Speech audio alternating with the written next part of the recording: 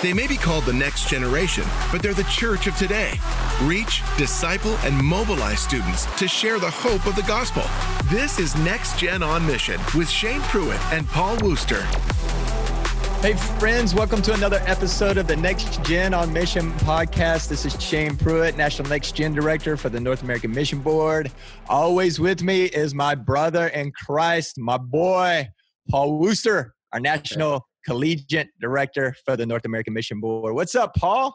Hey, what's going on? Hey, I'm stoked about these guests that we have for the podcast. It's probably the first guests that are fellow surfers, so we got to geek out about it before we jumped on.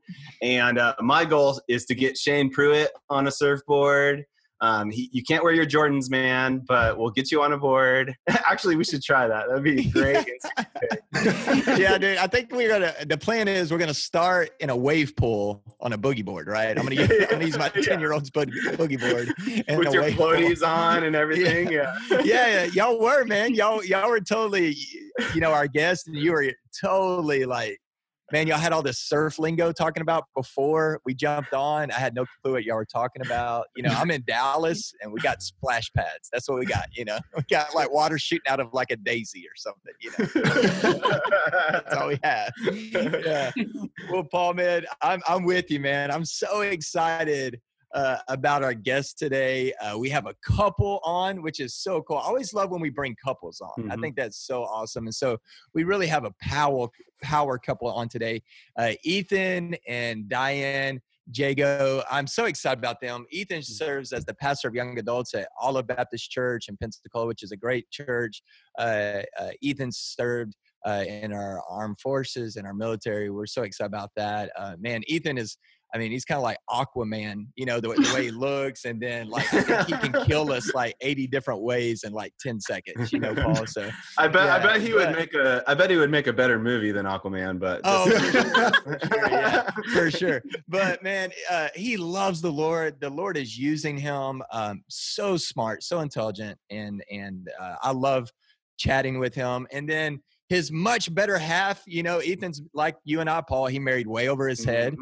His wife, Diane, is a follower of Jesus, an author of a great book called A Holy Pursuit, How the Gospel Frees Us to Follow and Lay Down Our Dreams. And so I love that. Also, Diane started an incredible magazine called Deeply Rooted Magazine, and her and Ethan do that together. So anyway, there's just so much. We could talk about them all day, but we want to hear from them. So Diane, Ethan, welcome to the Next Gen on Mission podcast, friends.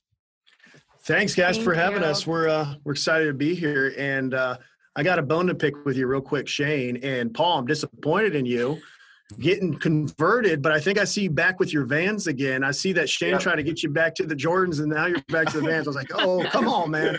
Ethan, that's called discipleship. I think I'm still going to be like 80% Vans, and then every once in a while get a splash of Jordans in there. Good, because I saw him like, you can't deny your roots, brother. No. Yeah. Well, hey, guys, we're so glad that y'all are on. Hey, before we jump into anything super spiritual, tell us one fun fact about y'all that we may not already know that we need to know. Do you want me to go first? Yeah, go ahead. My fun fact, it's kind of an us fun fact. When I was in college, Ethan and I met through Facebook. So my roommate at the time was his cousin, and so he added me as a friend. I was debating whether or not I accept the request or not, but the Lord had it planned. I accepted. We got married later on. And what's cool about it is I was in Washington State. Well, obviously we got married. Yeah. I was in Washington State, and she was in Clearwater Christian. So that's down in like Clearwater, Florida, Tampa. So like, you want to talk about two polar opposites. Yeah. Where like, who's God have for me? Never would I thought in a million years it would have been way that far removed. So we just think that was a fun, cool fact is we met on the OG Facebook when you had to have a .edu address to have Facebook. I remember those days. I was having to use my DBU, my dbu.edu to get on there. I remember those days. Yeah. You know what? Facebook. Funny. I love it. Dude, I thought Facebook was so lame when it first came out. I was like, they were like, it's really cool. You can have friends. I was like, I already have friends. Yeah. Paul was like old school social media. He's like, forget that. I'm sticking to MySpace. but he was still running his Zanga site, probably. Right? Yeah, the Zanga. Yeah, that's right.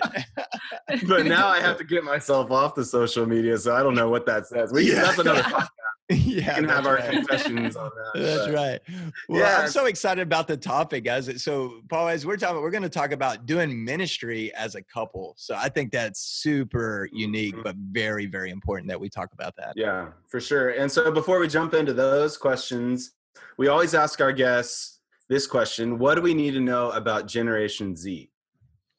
So you guys have said this a lot beforehand too, is we've got Generation Z constitutes 40% of the workforce right now. It's not like the up and coming generation, they're here already. So not only do they constitute the 40% of the workforce, that they are the future leaders of America, our churches, our schools, I mean, everything that you can think of. Not only that, this is the most in-touch generation that we have as well, with a supercomputer inside their pocket.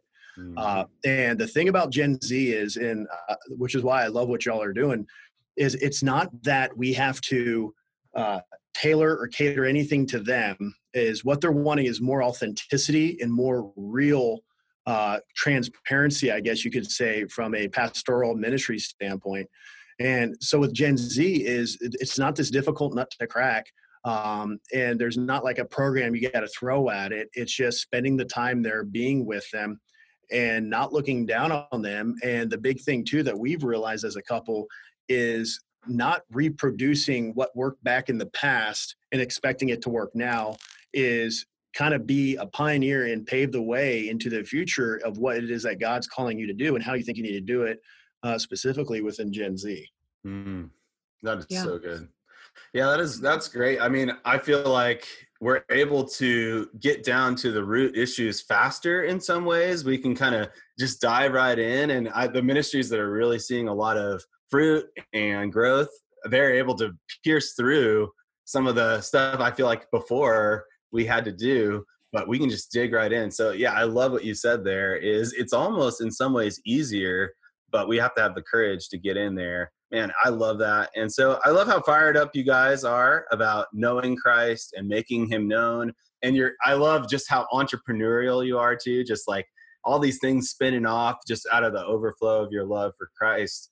So can you guys share a little bit of your story and how God built that passion for Christ in your life?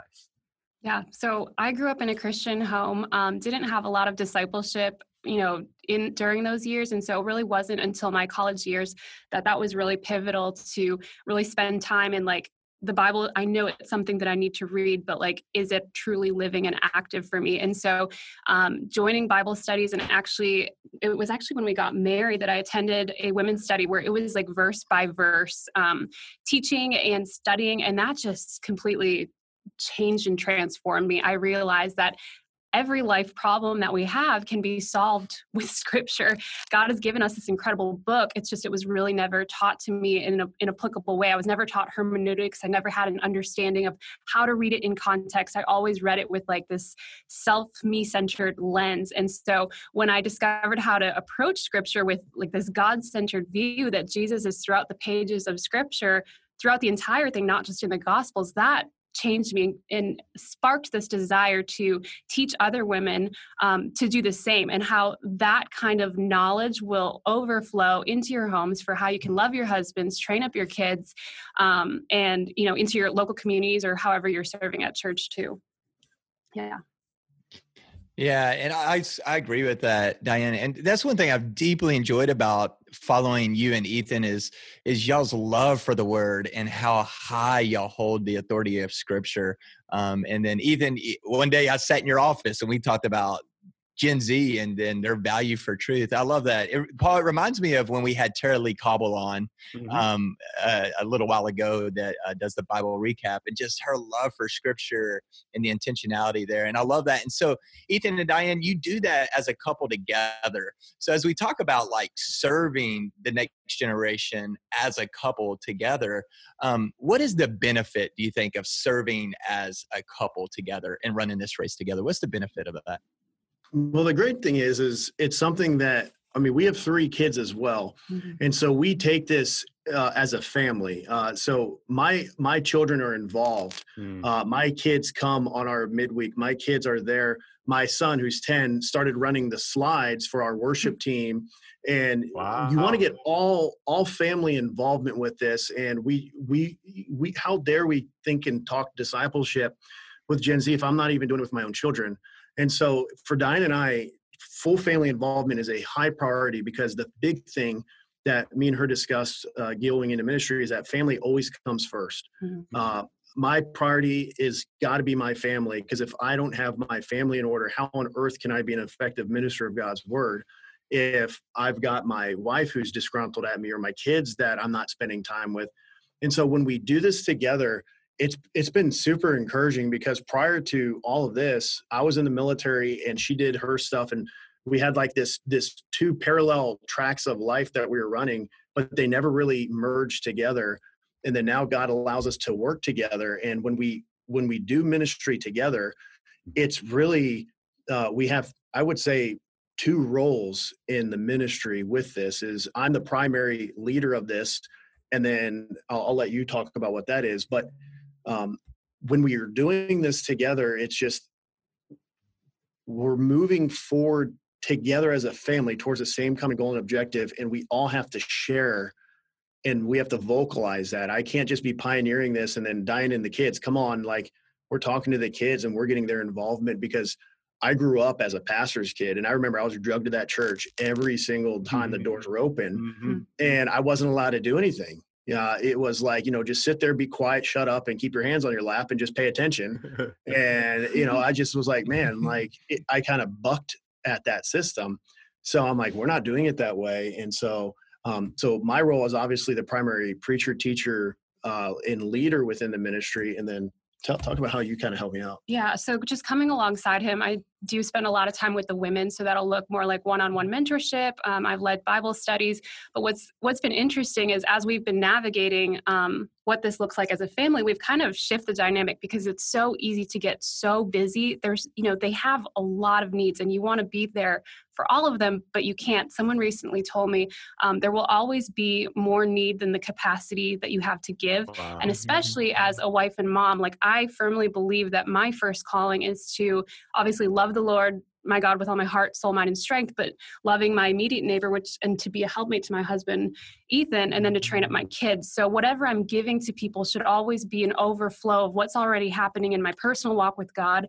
And the temptation and the tendency is to see all these needs and jump on it and be like, yes, I need to do a coffee date here. I need to pour into someone who needs extra attention. But we've tried to work as a family, yes, to be there for people, but to also equip our leadership team so that the burden isn't just falling on us. And so we're in a season currently where it's like, okay, I need to be there to support you. I need to be there for my kids. And so we just kind of go season by season and see, as the needs of our family change, what that looks like. And one thing Ethan said to me recently is, you're not the pastor. And so I shouldn't feel this burden I'm not the one called to do everything that he's doing. I shouldn't feel the need to imitate everything that he's doing. And so, yeah, that's been a good word to hear from you. It just really released me from feeling anything that, I don't need to carry this burden that I wasn't meant to carry. So. Yeah, that is such a good word. Ethan and Diane, y'all sharing that together and sharing that with those who are listening, because I think a lot of times spouses especially feel that pressure. And let's just be honest, a lot of churches put pressure on there, because they think, oh, this is a 2-for-1 special. It's like, this is buy one, get one free, right? We're hiring this person to be on staff, and we get their spouse, and they put all these expectations. And we need to, I think sometimes in a healthy kind of way, push back against those unrealistic expectations. And I love that. Well, let's talk about kids, because y'all have kiddos. And I love that y'all have already kind of alluded to this, but doing ministry as a family. I think that's one thing that my wife, Casey, says so well. It's like, this is a calling on our whole family. It's not what mom does and what dad does, and we stay back and watch it. Like, this is a calling upon all of us. So talk about that and how y'all do this as a family and serve together as a family. Yeah. So practically speaking, sometimes it looks like if they need to, things that we're putting together to give away. It's like just very hands-on. Other times they're actually sitting in on the classes and listening. Usually after like the preaching and worship is done, there's just a lot of free time for people to hang out. So they're playing sports with other people. I'm trying to think of other, like we said, running the slides. Well, the thing is too, is so we want the kids, and Shane, you kind of said this already. This isn't just mom and dad's thing, but this is our family thing. And the last thing I want is my kids to dread going into church on a Tuesday night, like, oh, we got to go to Crossroads. No, like they love it and they're passionate and excited about it. And what is awesome too is the young adults in our group I see these young men pouring into my son. I see these young women talking and engaging with my 8-year-old and my 6-year-old. And so they're now seeing what interactions look like in the proper right role model sense with these individuals. And then also they're talking with them about Christ and like what's going on at school. And you see this interest, because what I see is the older generation ahead of us, like our generation, they don't necessarily do that with us. And so we're kind of resetting the cultural temperature trend about what the expectation is coming from this point on in the future. Instead of it being, no, you young people serve me. No, I'm older than you. Let me serve you. And these guys, like, you know, we've got baseball players at the local campus. We've got other people, these professionals. They're sitting there, you know, playing 9-square with my son. Or my daughters love to bring their roller skates and they're helping the girls roller skate around. And it's just the full family involvement. And then they do worship with us. And we let our kids express themselves, which is why we on Sunday morning sit in the balcony, because they like to dance when they worship, because we enjoy that too. And so like they dance and they have a good time. And then we have some of our young adults who are early education majors. They take all the kids of all our leaders into a breakout room, and then they just kind of do small Bible study with them as well. And I would add that what's been super cool is, I think kind of when I thought about going into ministry was like, it was more of the programming or, you know, the things that are planned, the events. But what I'm seeing is a lot of these young adults, these college students, they're coming to us and they're like, my family doesn't look like this. I didn't know that a family could look this way. So what we're teaching is kind of just a result of our living. And sometimes that's the most effective thing we can do. Yeah. And with that too, what Diane's done a lot of is like what she was saying is like finding and navigating this tempo of allowing young women to come for her to speak into is what she's done that I think is really awesome, is like, you know, hey, come with me to my kid's soccer practice or come over to my house. I've got to clean the house. You want to clean the house with me? Is especially for a college student, like they don't get that, experience when they're at college, and a lot of them do miss, especially like younger freshmen. So they miss that dynamic, or they have dinner with us, and a lot of people come from broken homes, and wow, this is cool to see what a family looks like. Because I mean, they get the raw us and that transparency of when they see us on a Tuesday night and then they come over to our house on whatever other day, they're like, okay, no, this is in fact how the Jago family lives. And they're not just some polished couple at church. Like, no, we're sadly raw and failing and it's and stuff like that. So. Yeah, I love that. And that's a great point. That is a form of discipleship, that y'all are displaying how you operate as husband and wife, how you operate as parents in front of college students and young adults, because unfortunately so many did not grow up in a household like y'all have. And so that's a great opportunity for discipleship. I love that. Yeah, man, that when you guys mentioned that, it just hit different, because I feel like that is so true. I've just seen people are shocked by what is just normal in a healthy relationship or in a healthy family. And like, so some of my best discipleship meetings have been while we're watching my son at the park, or while we're have him over for dinner, or the house is messy and I'm changing diapers and trying to help with their dating struggle and getting the kid to hold still, or whatever. It's like, some of those have been the best, or just handing a college guy a baby and just seeing him be so awkward with it. It's like, what do I, that's right. Some of the best parts of ministry. So thank you guys for bringing that up. And someone once said that it's not about balancing, but blending. How do you blend all the various elements that God's called you to into one package of life and make that work together? And so thank you so much for sharing that, guys. And so that kind of leads into this next question. There's a lot of next gen leaders called to serve the church. but maybe one of the spouses has another job and maybe they're doing seminary, or there's all these other elements in play. What advice would you have to a couple that's kind of finds himself in that zone? So that's a good question. There's actually a gentleman that helps me out in one of our other satellite campuses who had this exact question for me. And, coming from a young adults pastor perspective, I'm going to be giving you my view of what my role is I believe that a young adults pastor, a college pastor, next gen pastor, your first and primary duty is you are a pastor. Mm-hmm. You are to preach and to proclaim God's word. So therefore you need to be able to make sure that you're meeting the requirements of 1 Timothy chapter 3 and also Titus chapter 1. Yep. And part of that is having, your family in order, but then also too, having the support of your wife. I'm almost certain that there's no way I could effectively minister if my wife was not on board. Yeah. And if there's no way, she'd be like, why do you have to do this? Why do you have to do that? And so what I would suggest is, if you actually have that calling, and you need to make sure that it's actually the call of God on your life to be a pastor in that role, you need to take it seriously. And just because if you're a youth pastor or next gen pastor or college pastor, it doesn't matter. Right. You're still the shepherd of these, you're the under shepherd of these souls, and their care and guidance is in your hands. Mm-hmm. And you're going to be held to a higher, different standard. And so I have to take the weight and seriousness of this. And, you just can't it's just this. No, You wouldn't be a senior pastor and your wife be against it. Right. That's just not the thing. Now, can I be a young adults pastor and then my wife also work a job? Yes. As long as she's supporting me, as long as she understands that the priority of my job is the care and tending of these individuals' souls and their well-being, and that my job, this may be bad, but my job takes priority over a secular job. Sure. So preaching and teaching and proclaiming God's word and discipling takes priority over Diane working at Target or whatever else it is that the individual is doing. Yeah. So even with Deeply Rooted, right? So that is what she does, is she's a writer and she does Deeply Rooted. If there's needs that I have within my ministry, Deeply Rooted has to take a hit and a pause and has to go on the back burner so she can come and support me. Because her role is to support me. Her role is to help and take care of the kids. If she's working a full-time job and I'm working my full-time job in ministry, who's taking care of my kids?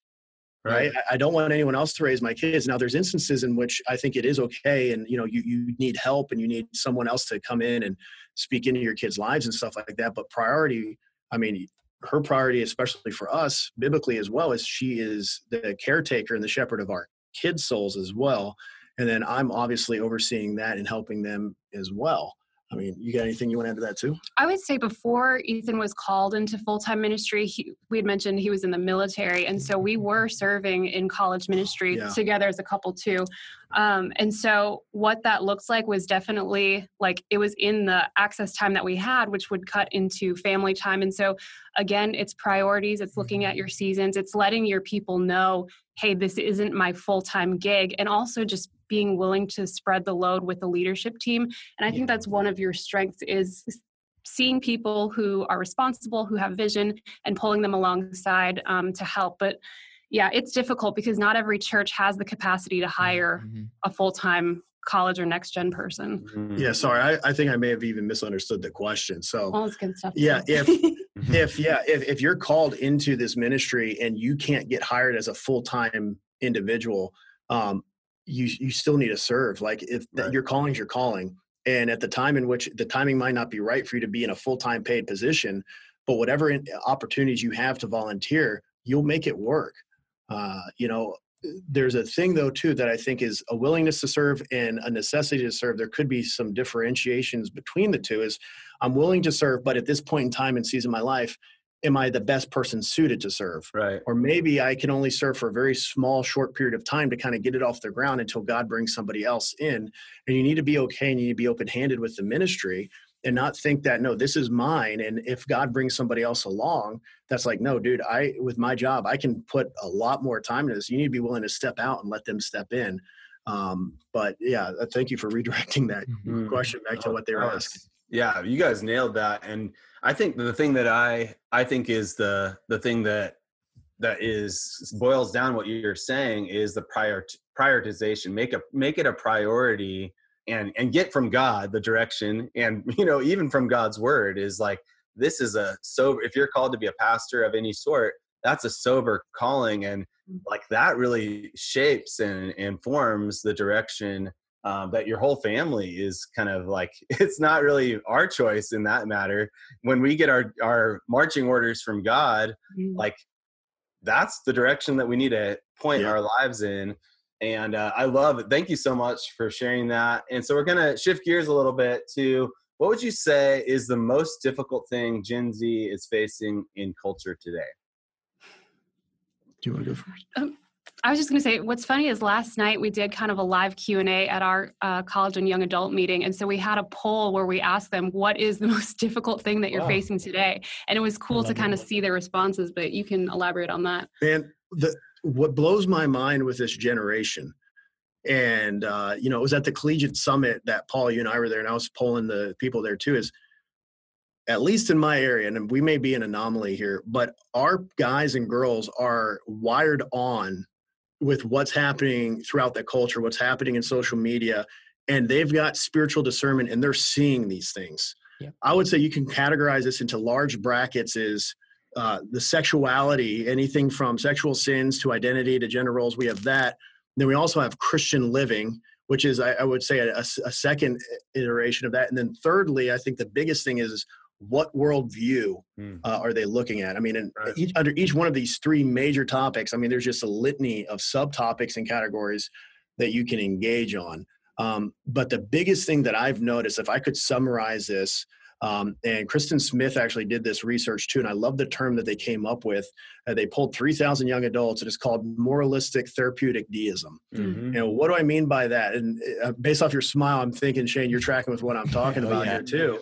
Is so if you think about deism is like it's a deity or some sort that kind of got the world in motion, but it's not personally interacting with the universe. It's kind of hands off.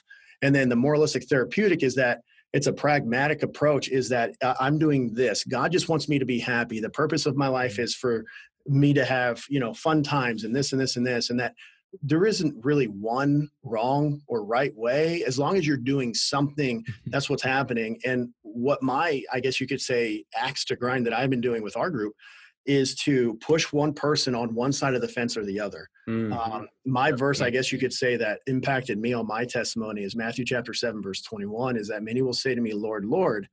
Mm-hmm. Oh, but wait, what does he say? Like, depart from me, I never knew you. Mm-hmm. And that affected me because I was a self-deceived Christian. I had walked down the aisle, I'd gotten baptized, and it wasn't until I was 18 that I realized I have no personal relationship with Christ. Right. And we've got all these nominal Christians and cultural Christians, especially in our region of the Bible Belt, not so much in California and the Northwest and the Northeast and stuff, but definitely down here south, is I want you to know either that you are not a Christian or that you are a Christian, and you need to figure that out.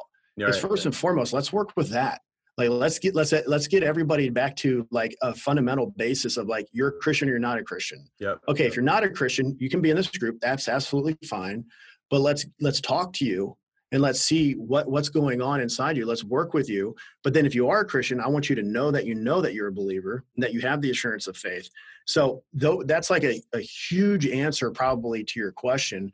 But the biggest problem that I see is moralistic therapeutic deism, which in my opinion is rooted into humanism, which is just a rise of secularism. If you've ever read Charles Taylor's book, incredible book on the rise of secularism, it's just insane as it gives you kind of this background psychology and mindset of how secularism has risen. And then our Gen Z are engaging that. Yep. And then we've also got that book too, which kind of iterates. It's a secular book, but The Coddling of the American Mind, an incredible book too. And that even, you just see this. And as I've been doing my research for my education stuff, I'm just tracking this thread that's just interwoven within everything. And on this thread, you just got all these different offshoots of these issues that are coming up, which if you think about like the law of causality, for every cause, there's an effect. Mm-hmm. We're dealing with all of these effects. And us as ministers, let's not engage all of these different effects of CRT, intersectionality, social justice, LGBTQ, abortion, like the sin is the problem. The sin is the cause. Mm-hmm. These are all the byproduct effects of the original sin. So I could sit here and play whack-a-mole with all these different topics, but nothing's ever going to get solved if I can't show these individuals, these young people, original sin is what you've got to wrestle with first. Let's take care of that. And I think everything else is going to begin to make sense. You're going to have clear answers. Yeah, I love that. Ethan, I agree with you 100%. That's one of the things I've been saying here recently. I would say over the last year is even on the teaching aspect, especially with Gen Z, like if they come into our services or our Bible studies or small groups, and basically they just hear a self-help pep talk with Bible verses out of context, that's like white noise to them because they hear that everywhere. And so people go, well, how do we cut through the white noise? I go, preach the Bible, because they will not hear that anywhere. You know what I mean? And so like if they come in and if you go, here's what the Word of God says with authority and clarity, and these promises are those who are followers of Jesus, and these promises are not for you if you're not a follower of Jesus, but they can be. The world is jacked up, you're jacked up, our hope is Jesus. What I found is even if they don't agree with it at first, or even if they don't like it, there's an immediate respect for your authenticity and for your belief. You know, even there's even respect. I think they go, well, I don't believe that, but I can tell you believe that. And I respect that, you know? And so like, I'm just saying, like, so get rid of the self-help pep talks. They're over that and tired of that anyway. Dude, they don't want that. It cuts through. Yeah. It cuts you through. Want that. You just pop on Instagram Reels. You just pop on YouTube. I mean, you gotta think about this too. The average attention span of a Gen Zer is 8 seconds. Think about that, 8 seconds. And primarily they're used to getting these snack-sized portions of information bit by bit. So they've got this filter of 8 seconds. If you can break through that filter of 8 seconds in which you're speaking truth and love, and that's through the scriptures, then you move them into an engagement mode where you just preach the word of God. Whoa, he's speaking objective truth claims. Because when you talk from scripture, think about it, it's a huge objective truth claim. You just give out a blatant statement, Jesus is the only way. That 8-second filter now is like, okay, you passed that 8-second filter. What's Shane saying here? I want to listen to that's different than what this guy's saying. And so that's I would say a large issue that we as, college ministers and young adults and next gen people got to work through. You've got an 8-second window of basically appealing to them in which they're either, no, you sound like everybody else, or that sounds different. Yes. And you've got to go against that cultural norm, Yeah, exactly. And I love it. And we got a great opportunity, especially with Gen Z, is because every generation has a rebellion in them, meaning like they want to rebel against cultural norms. And there's not a greater rebellion possibility right now than believing Jesus is God, believing the Bible is inerrant, and actually living it. Like that's rebelling against culture. You know what I mean? And so what if Gen Z's rebellion is to actually believe the word of God? You know what I mean? And live it out. Like how amazing would that be? And so, we always talk about, within the Baptist world, revival. Yeah. I think the revival is going to come not from like what we've seen in the past. It's going to be a scriptural revival. And it's going to be a revival of individuals coming back to sola scriptura, of like scripture alone, and just seeing, wow, this is all I need. Obviously we have everything else, but like scripture is going to be the source of life for me and what I'm doing. Dude, we do that, bro. We get them to see the value and the authority and the power of scripture. That is what's going to change lives. That not programs, not events, we want revival. Let's bring it back to the word of God. What has always worked is if you look at Acts, who added to their number? The Lord added to their number day by day by the preaching, the breaking of bread, and of prayer. It's awesome, man. Like that's what we've been praying about. And that's what we've been talking about. It's like, I want a revival, but I want a revival first and foremost for Christians to come back to recognize and understand the authority of scripture. And then a natural overflow of that is going to be a revival of the lost, of those people coming to know who Christ is, because we got to fix ourselves. We've got to know what we believe, why we believe it, be rooted in the scriptures, have grounding in truth. So when we do come across someone who's asking us for the reason of hope that is within us, 1 Peter 3:15, I can give them the answers. And that's going to be a natural extension, overflow of evangelism. So let's fix this. And then a natural fix of this with revival of scripture is going to be an incredible movement that's sustainable and that's maintainable, because it's not built off of any other foundation other than the word of God. And that is going to be just timeless throughout the rest of the generations, you know? Yeah, I love it. A 19-year-old said this several weeks ago at an event I was at, and man, it was a truth bomb. And he was kind of calling out our generations. He said, hey, Gen X and millennials were trying to make Christianity cool. We don't care about that. We just want it to be holy again. I was like, come on. I was like, preach. I was like, I don't need to preach. You need to get up there. Hey, Ethan, Diane, this has been so amazing. Listen, we always close our Next Gen on Mission podcast with the same on mission charge, that the heart behind this podcast is to see the next generation realize they are the now generation, not the future of the church, but the church right now, that they have a mission now. So would y'all give us one closing thought on this and one practical next step for those who are listening? You want me to do this or you want to do this? You can take it. I would say if you're a Gen Zer and you're listening to this, get involved in your local church. Get plugged in with your local church. Join that local church. Well, I'm only there for 6 months. I'm only there for a couple of years. I don't care. You need to be involved in the church. We shall not neglect the meeting together, right? Like get together, get involved in a church, use your gifts and talents. Like you're going to college for what? Like, what are you passionate about? What motivates you when you get up out of bed? You use that. Where did that come from? That's not from you. Every good and perfect gift is from God. And if God is sovereign and he has control over everything, he has given you that for a specific reason. Be on mission and do what God has given you the ability, the desire, the talents, the passion to do. Not for yourself, not for your platform, for the proclamation of the gospel, for the growth of the kingdom in your local church. You're not going to be anything more than yourself if you're not involved in Christian living, Christian community. Do it. Get involved. Help out. Where you're thinking, well, I'm not very helpful.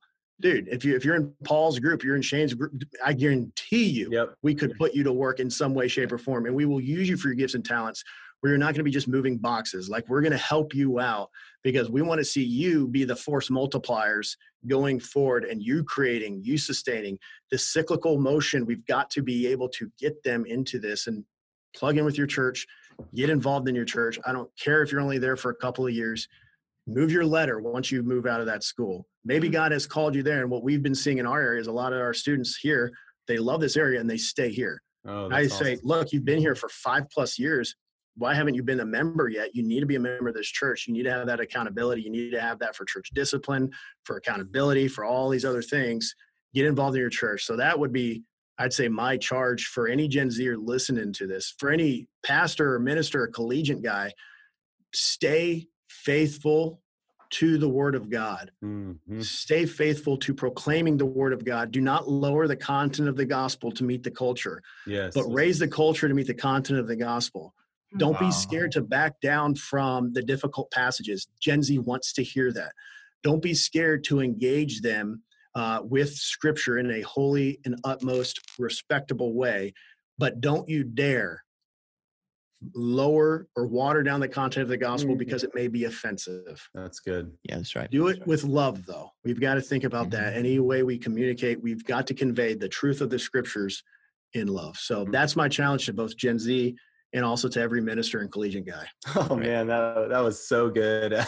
I can totally see that. The students, the young people that go all in with the church, those are the ones that God blesses with more power from his spirit and clear direction on discovering their gifts and all that. But it starts with that all-in commitment to, man, I'm going to stack chairs. I'm going to do whatever it takes to help this church move forward. And that's where like God's like, hey, I can use that person. And so as collegiate leaders or youth pastors, whoever you are, I think we should not be apologizing for asking too much of young people. We should be apologizing if we're not asking enough, because we're on this mission together. We need to be just pushing forward. And so, yes, man, you guys, we could go all day about this, but for our listeners, what are some ways that our listeners can connect with y'all, either your websites or social media, et cetera? Yeah. So yours is battlefieldtheologian.com. We are at olive-baptist.org. That's our church, Olive Baptist, and Crossroads is our college ministry. If you're ever in Pensacola, please come visit us. And then our magazine is deeplyrootedmag.com or @deeplyrootedmag on Instagram. So That's awesome. Hey, Ethan, Diane, thank y'all so much. A wealth of just wisdom and experience, and so practical and inspirational. And Paul, I agree with you. We could have this conversation all day with Ethan and Diane. We'll definitely have to have you guys back on. And friends, thank you so much for listening to another conversation here on the Next Gen on Mission podcast. If you have any questions on reaching the next generation, please email us at evangelism@nam.net, and we'll try to address those on a future podcast. Also, if this is helpful to you and you're enjoying this, be sure to give it a 5-star rating, share it with your friends, make some comments. And we just pray that this is a help to you in knowing Jesus and making Jesus known. We pray that you have a great rest of your day and tell somebody about Jesus.